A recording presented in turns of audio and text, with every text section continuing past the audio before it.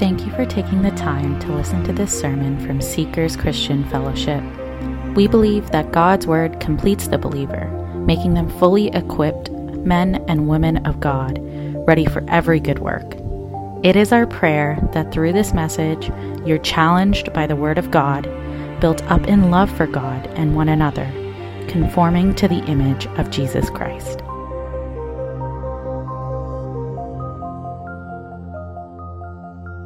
Well, church, good morning, and I just want to welcome everyone, and it's nice to be here in the house of God, and it's good to see everybody.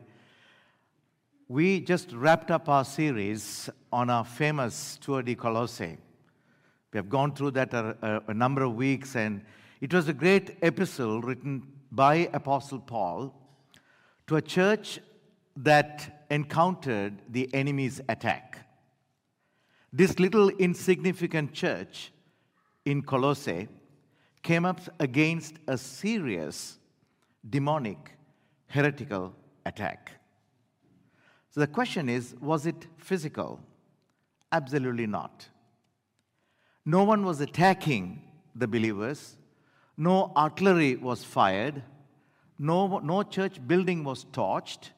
No one was protesting outside the doorway, stopping the people from entering the church. Then what type of attack was that? The attack is of spiritual nature. The attack was on the foundation of beliefs on which the church was built. That's what he noticed. It stems from three elements we looked at. One was the false Greek philosophy, and then we looked at the Judaistic legalism and ceremonialism. So how did Paul address these problems? And we learn that by showing how the teachings of Christ and Christ himself are superior to all the claims. Now, Chuck Swindoll, he puts it so beautifully, I loved it. Let me read this to you. He says, a proper view of Christ would serve as the antidote, remedy for the Colossian heresy, as well as a building block. I love the term he used, a building block for Christian life and doctrine, both then and now. That's how he puts it. Church, we are living in a world, sadly, to quite a few, Christianity has become a commodity.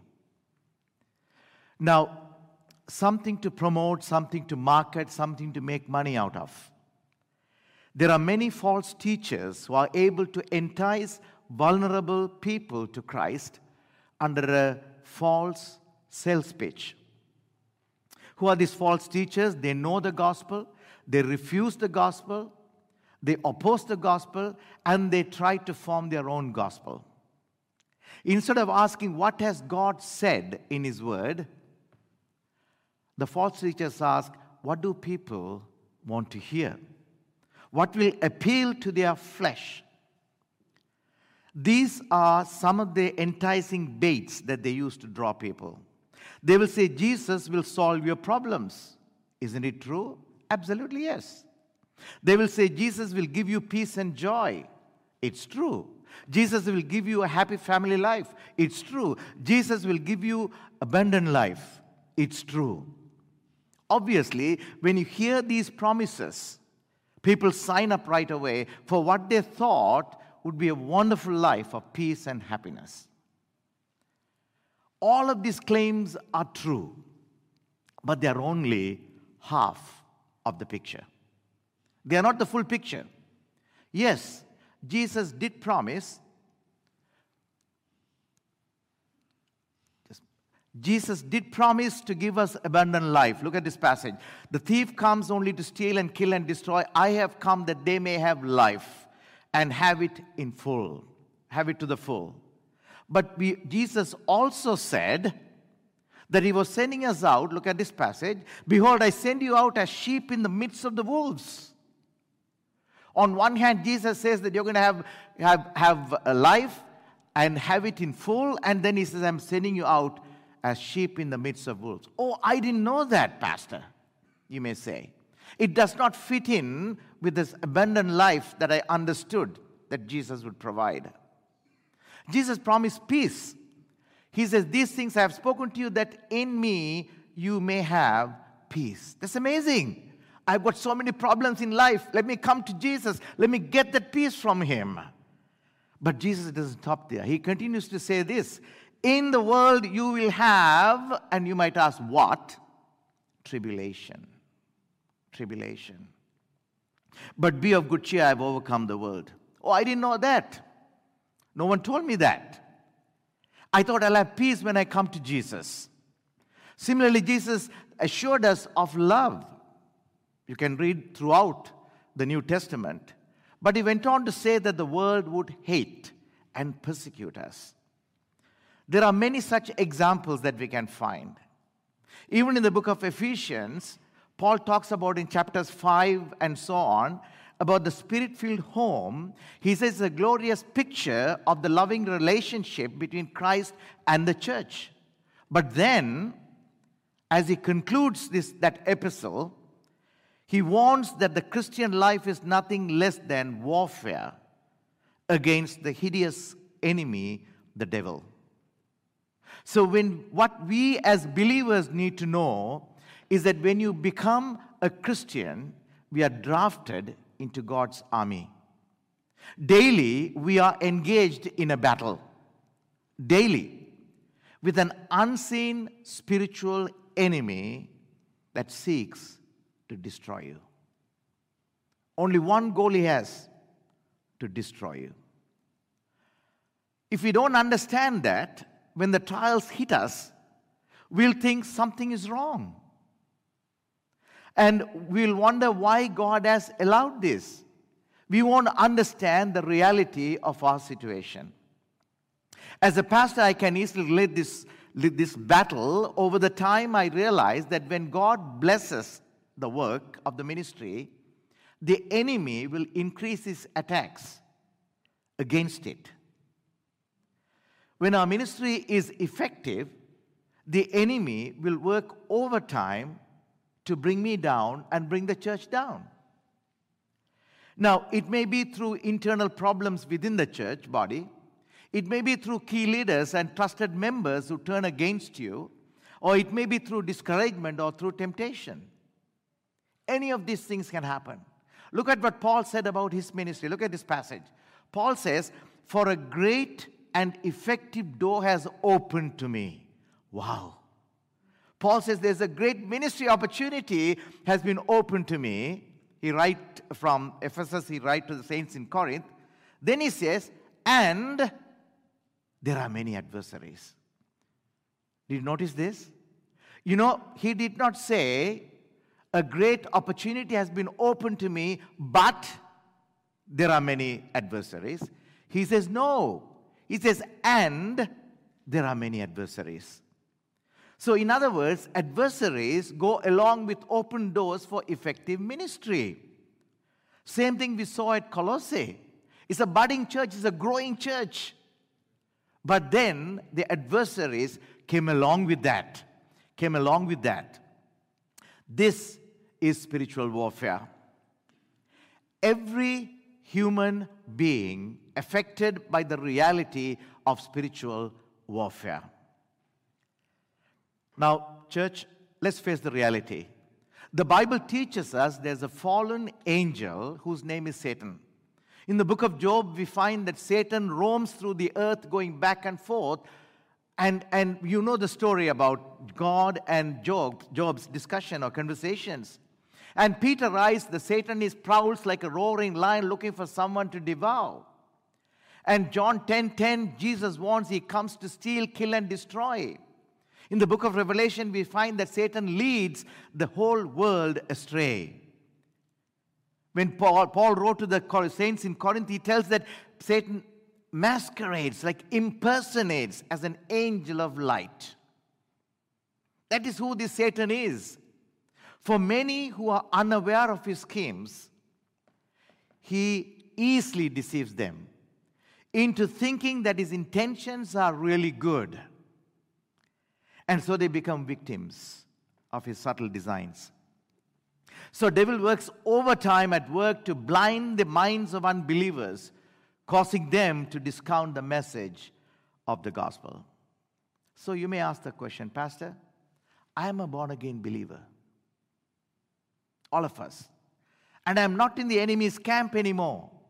So why am I under the enemy's attack? It's a good question to ask, isn't it? I'm not in the enemy's camp. I'm in the outside. Why am I under the enemy's attack? Excellent question.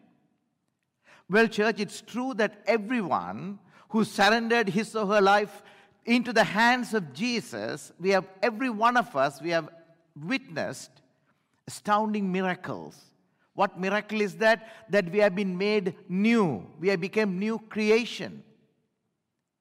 The new birth has not only assured us of a place in heaven when we die, but it has changed everything here and now.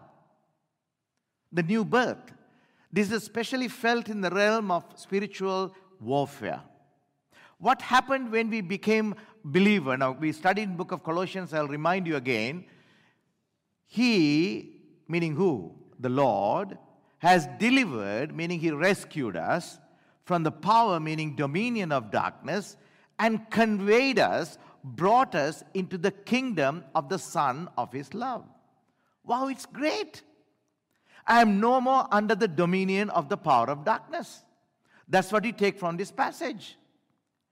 So this rescue from the dominion of darkness is the rescue from Satan and his dark kingdom of demons and their effects. That's what you're reading here in this passage. Satan is no longer able to do to followers of Jesus what he is able to do to those who do not know Christ. Our conversion, church, is a transfer from the kingdom of Satan to the kingdom of Christ. So all of us, we live in a different realm. We are no longer the property of the evil one. For we have been purchased with the blood of Christ. That's what Peter writes so beautifully. That we have been redeemed with the precious blood of Christ as of a lamb without blemish and without spot. That's what Peter wrote. Therefore, Christians cannot be demonized. Please follow along very carefully. Because there are some of you have approached me and asked me these questions. Can we be demonized? They cannot have demons living in their bodies. Since even their very bodies are now the temples of the Holy Spirit. Then it still begs the question, Pastor, whatever that you said is neat and dandy, but why am I facing this spiritual warfare? That's the question. I personally know of many Christians who are confused about what to make of spiritual warfare after conversion. Many testify that they still sense a great warfare around their lives. Some have been wondered whether a demon is living inside of them. When they are still struggling, they're not able to get rid of the sin from which they have repented. Some Christians have sensed a demonic attack. And some have even experienced bizarre behavior. And some of you have shared that with me. Of course, a great deal of confusion reigns in that case. So the primary question that comes to our mind is that why are we still in the battlefield? There are many reasons, church. But I just want to present at least 3 from the scriptures so that we get a good understanding of why we believers, I'm talking to believers, I'm not talking to non-believers, why we face these issues. Number 1, let me bring the passage of scripture here for you. Firstly, the battle that we are facing is because we are under the dominion of the devil. Wow, Pastor, you are contradicting yourself. You just said we are not under the dominion of the devil, and what is this? Let me explain this to you. I like the NIV translation. It says, the God of this age. Who is that? That's the devil. The God of this age has blinded the minds of unbelievers so that they cannot see the light of the gospel that displays the glory of Christ, who is the image of God. He's talking about the unbelievers. So what has that got to do with me, Pastor? That's the question you would ask. But what I want you to take from this passage is not what you see at the second part of this verse, but the initial part of it, the God of this age. Satan is called the God of this age. He's still governing this world. He's still governing this world. So then the question to the believers, then what did Christ do? What did Christ do? What happened when Christ died on the cross? It's a genuine question to ask everyone. You know, the penalty of our sin is paid for. The penalty of our sin is paid for. So when you come to know the Lord, when you receive that gift of salvation, our penalty is being paid for. That is what Christ did. And not only that, the power of sin is overcome at the cross. We are being set apart. We are being sanctified. It's a daily progress. That's why, church, let me pause and tell you one thing. If you are a believer, this is a check mark for you. If you are a born-again believer, if you keep sinning over and over and over again, it's an indication that you have not truly committed your life to the Lord. A true believer will be sinning less and less and less as time progresses. That's what's called the sanctification progress. The power of sin is being overcome. Now, with the presence, the help of the Holy Spirit, we are able to overcome our temptations. You may not do it on day one when you come to know the Lord. But if you are persistently at the same level of sinful state, I would question your initial salvation. But the presence, now we talk about the penalty of the sin and the power of sin. The presence of sin is only eliminated at glorification.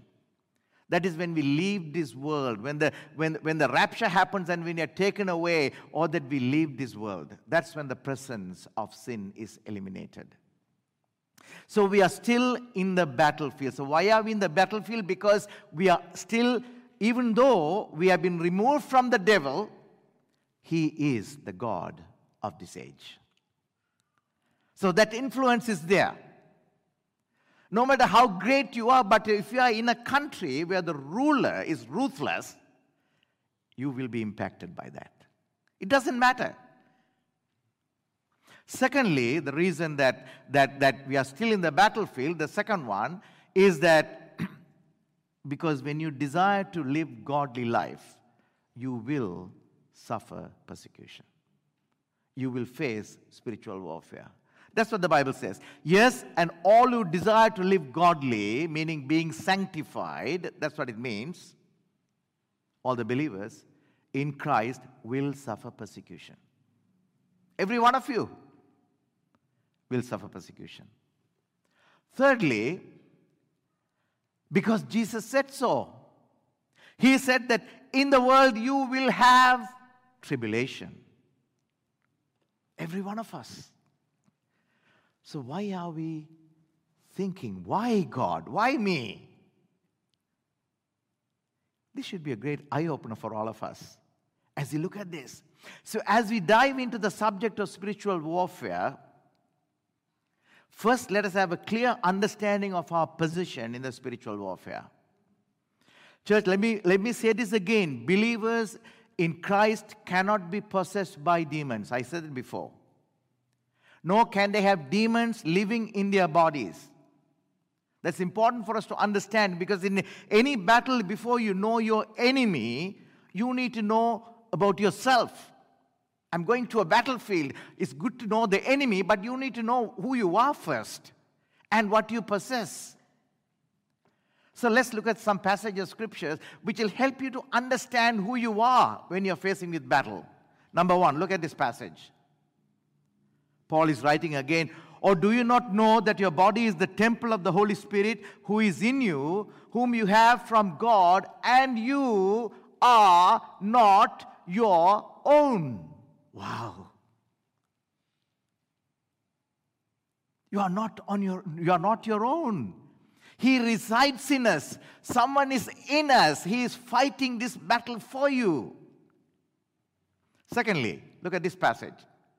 Again, Paul writing, "For we are the temple of the living God, as Jesus, I will live with them and walk among them, and I will be their God, and they will be my people." We belong to Him. No matter where you go, I belong to Christ. He is there to protect me. Number 3, John writes this, Apostle John, "We know that whoever is born of God does not sin, but he who has been born of God keeps himself, and the wicked one does not touch him." I love it. The wicked one does not touch him. That's why we can say what? No weapon formed against me can prosper. I have faced trials many and bitter. I can easily say, echo with David. But every time, church, I tell myself and I claim, God, no weapon formed against me will prosper. But then you ask the question, Pastor, how then can we be effective in our resistance of Satan? Church, we need to dive into the Word. The Scripture shows us the way. This is what Paul says in his concluding remarks to the saints in Ephesus, which you heard the passage being read. This is a beautiful letter. This letter was given to the church in Colossae, and they were asked to read this letter. We remember that? We studied that? Even to the Colossian church. So Paul says that we can be victorious in our struggles with Satan by focusing on Christ and the power of the Holy Spirit. We have the authority to resist Satan. So let me quickly examine this text today. And we are going to only look at, even though 3 verses were read, we are going to only look at 1 verse. But let me read verses 10 and 11 so that you get a picture of it. "Finally, my brethren, be strong in the Lord and in the power of His might. Put on the whole armor of God, that you may be able to stand against the wiles of the devil." This is the New King James Version translation. So Paul begins this section by saying, "Finally, my brothers, my brethren." The word "finally" shows that this section, whatever he is going to say, built on what precedes. So as we review the context, Paul appeals to the saints in Ephesus in chapter 4:1. We studied that way back when. "Based on your glorious position in Christ as a prisoner for the Lord, I urge you to live a life worthy of the calling." Get it? I want you to live a life worthy of the calling. Finally, you connect the dots now. I want you to do this because of all the glorious position in Christ. I want you to live a life worthy of the calling, but finally, there are going to be some issues. That's what Paul is talking about here. So he continues to say that the saints, you may be aware of the serious conflict in which your faith necessarily engages you because you're fighting in the Lord's army. It is not going to be easy to be a believer, not easy to live a life worthy of the calling. And that's when Paul goes on to talk about this from Ephesians 6, verses 10 to 18. He reasons out and gives us the way to overcome it. And this is what we are going to look at over the next 6 Sundays. So Paul is challenging his readers to open their eyes to the spiritual warfare in which they are engaged. This is an admonition, it's a warning to all of us believers. There's an inevitable battle to fight in the Christian life. They are to call stand against the devil. So I want us to go back to the 2 verses here, and please follow along carefully. What do you see in these 2 verses? "Finally, my brethren, be strong in the Lord and in the power of His might. Put on the whole armor of God, that you may be able to stand against the wiles of the devil." We do 2 essential components here. Be strong in the Lord in the power of the might. Put on the whole armor of God. 2 things we are seeing here. Listen, church, in other words, Paul is saying, for the combat, There's a combination of divine enabling and human cooperation. They both should happen. Both should happen. And Paul is using a war language because he's a prisoner in chains with the soldiers. He uses this metaphor so that people can understand. Church, imagine this, please. If you are a weak person who can barely stand, and you put on the best armor of God on you, you will still be an ineffective, inferior soldier. So having the armor alone is not going to work. Both should go hand in hand. You must be strong and you must wear the right armor. So let's see what Paul tells in verse number 10. I'm going to look at verse number 10 again a little more carefully. What Paul is talking about in verse number 10 is a source of our strength. Where are we getting our strength from? He says, be strong in the Lord and in the power of his might. So to be victorious in the spiritual battles, we will need spiritual power. The problem is, church, none of us possess spiritual power within ourselves. We are weak, we are frail, we are fallible, we are foolish creatures. We are often on the losing side of the battles of life. If we hope to achieve victory, we must have true spiritual power. Because it's a spiritual warfare. So Paul tells us where that power originates. That's what Paul is talking about here. So the first thing that we learn here about the source of the strength is this. He says, our strength comes from a person. That's what he's saying here. Be strong, he says. Be strong means to be empowered, to be strengthened. The commentators say this is a word that is used of a deathbed patient recovering from illness. Be strong. Come on, rise up. It is a picture of someone who is weak being made strong. That sounds like that's what you need. Because we are weak creatures. We are weak emotionally. We are weak in the way that we think. We are weak in our spirit. We are weak when it comes to temptation and sin. The strength we need to walk in victory in the battles of life will never come from within ourselves. We cannot get it from us. Paul says the strength we need can only come from the Lord. Be strong in the Lord means that any spiritual strength we can ever hope to possess must come from Him and Him alone. That's what I'm getting here.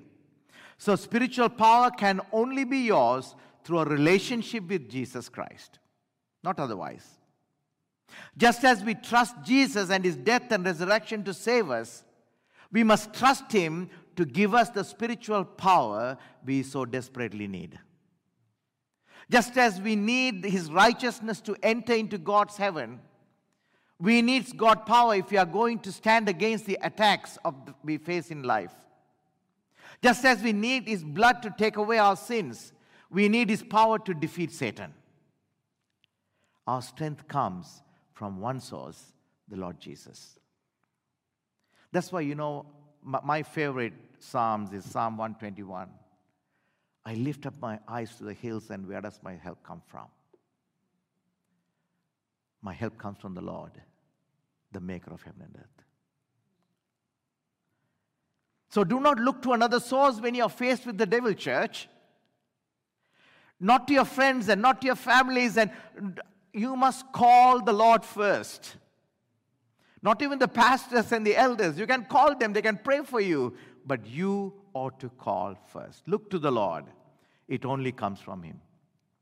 So when you're in the battlefield, but most of us are like the tuk-tuk drivers. I don't know how many of you have got in. I go on my mission trip and I love to get into the tuk-tuk. Tuk-tuk is an auto rickshaw that you find, three-wheelers in Sri Lanka. What you get into three-wheelers, what you find is a picture of many gods. In the middle of it, you will find Jesus' picture also. Can someone help me here? That is a message I get. We do the same, church. We may be laughing at the picture when you see that, but every one of us, We do the same. Can someone help me? Not realizing the help comes from Him and Him alone. If the help comes from Him and Him alone, you go to Him and ask Him. Imagine my son needs some money and he comes and asks me, Daddy, can you give me some money? And I'm willing to write a check and give it to him. But what he's doing is that he knows he comes to me because he knows that I love him and he loves me. But he goes to every Tom, Dick, and Harry and says, can you give me some money? Can you give me some money? Can you give me some money? Imagine, as a father, if I hear that. Because I'm prepared to write a check. But he is coming to me and asking me money, and I'm saying, okay, son, don't worry, I'm going to give you money, but I've not given it to him yet. But for him, it's not about the relationship. For him, it's his money that he needs. It doesn't matter, someone give me the money. But I am saying, I love you. I am here to give you. I need that relationship. Church, I would encourage you to discipline yourself to seek Him first. So the first thing that we learn from this, that the source of our strength comes from the person of the Lord Jesus Christ. Secondly, the second thing that we see here is that Paul writes here, finally, my brethren, be strong in the Lord in the power of His might. It's not only the strength comes from a person, but it also comes from a provision that God gives. That's what you're seeing here. In the power of His might. The word power refers to dominion. It speaks of the power to complete and perfect. That's what it means. The word might has the idea of inherent force and strength. So in other words, when Paul talks about the power of His might, he says absolute ability of God. That's what Paul means here. So God has a vast reservoir of might that can be realized as power in our Christian life. These two words, power and might, describe the kind of power that there is no shortage of it we need if we are to experience victory in the spiritual battles. You know, children, and as parents, we know this. You know, we'll say, okay, I'll play with you. After a while, you get tired. Your age, your limbs are hurting, and you want to go and lie down. Oh, your child says, can you please go and can you help me build this up? So as an old man, I go, you try to build it halfway through, so I need to take a break. Why? Because I'm running out of my power. You know, what I want you to understand is that we have a reservoir of power that never runs dry. Never runs dry. I still remember I was pretty early in my life when I was young, and I was in a refugee camp in the middle of a jungle. And here I am when I was in the camp and not knowing what the future is going to be and whether I'll make it through this. I told my friend, and none of us had cell phones those days, I said, if only I can make a call to my dad, he would come and rescue me. I was so immature to understand. I thought that my dad is an omniscient. He has got the omnipresent, omnistrength he has got. He can come and do it, omnipotent. But not realizing, if he comes, he will be in trouble. But that's the time to cry out to the Lord and say, God, I need you. He will intervene. And when He comes, no weapon formed against you can prosper. The Lord's power is limitless. Jeremiah writes this in his verse, our Lord God, behold, you have made the heavens and the earth by your great power and outstretched arm. There is nothing too hard for you. We sing this beautiful chorus, is there anything too hard for the Lord? One of the attributes of God is the omnipotence, meaning the power of God. But did you know that God's power doesn't really relate to you unless it is applied to your daily life? God might have all the powers, but if you cannot connect it to you, it means nothing to you. It means nothing to you. You can believe that God is powerful, God has all the power, He can do anything and everything, and there's nothing God cannot do. But unless that applies into your own life, it really doesn't mean much to you. Jesus told His disciples, I want you to tarry, and they would receive power when the Holy Spirit come upon them, and they would become effective witnesses across the globe. And this power we saw in the scripture, the unusual fullness came upon the church and its messengers again and again in the early church for the special challenges of witnessing to Christ. Now, Paul talks about the same extraordinary power available to Christians, and in the book of Ephesians, he says this to the saints in Ephesus: according to the riches of His glory, He might grant you to be strengthened, Paul says, with might through the Spirit in the inner man. In verse 19, he says, you'll be filled with all the fullness of God. Verse 21, by the power at work within us is able to do far more abundantly than all that we ask or think.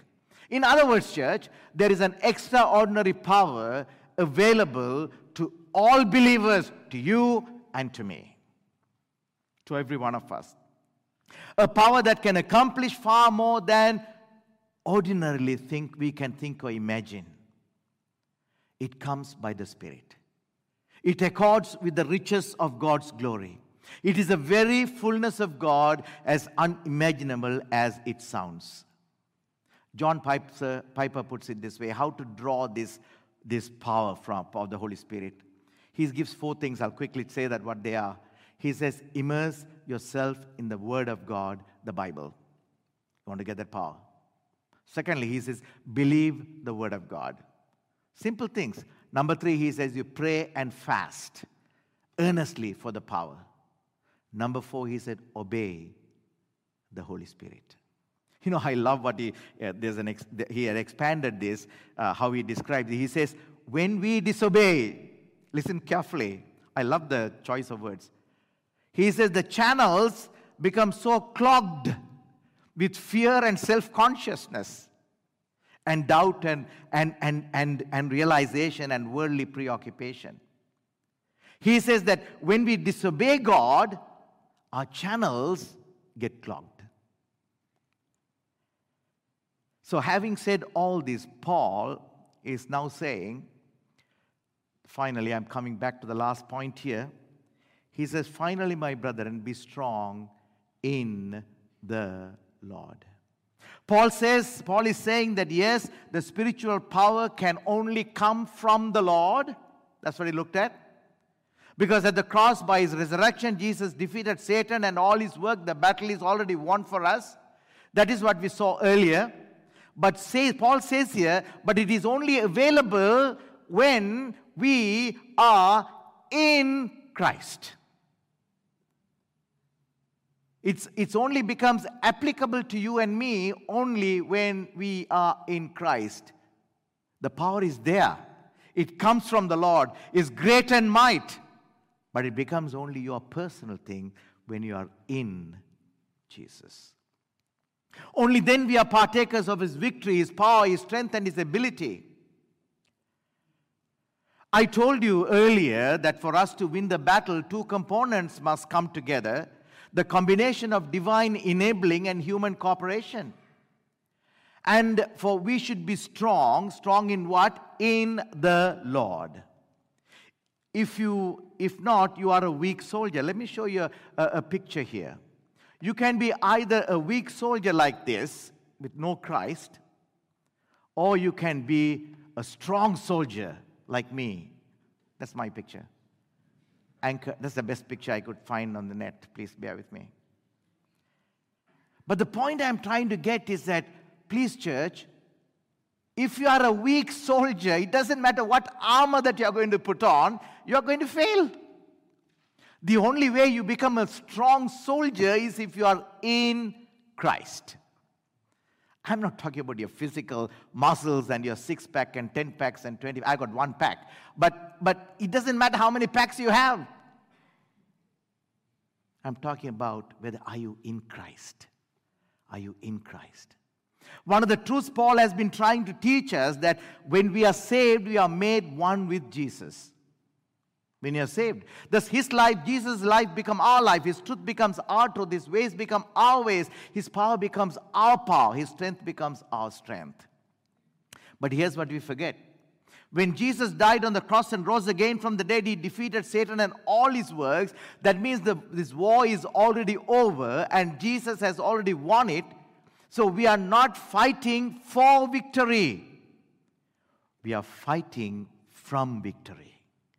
We are fighting from the victor's end.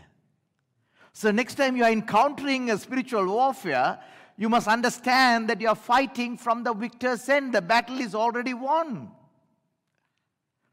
If we can come to the place where we understand that our Lord has already defeated Satan, and that when we are in Jesus, we are partakers of his victory, it will help us walk in that victory in the day-to-day battles we face. So where do we get this power? It comes simply by being in Jesus. When you are in Jesus by faith, saved by his grace, you become a partaker of his power.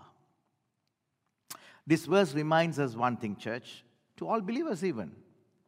We are foolish. We may be believers. We are foolish when we trust in ourselves and in our own power.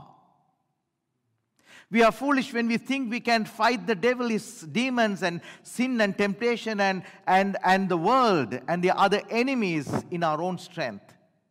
We are foolish when we think we can handle it on our own. We must realize that we cannot handle it. We must realize that we are weak. We must realize that if we try to do it on our own, we will be defeated. We must trust not ourselves, but only in Jesus Christ. Church, I will make a confession here. Growing up, I had difficulty with that. I was a man who had more confidence than what I could handle. I was growing up, I thought I was George W. Bush.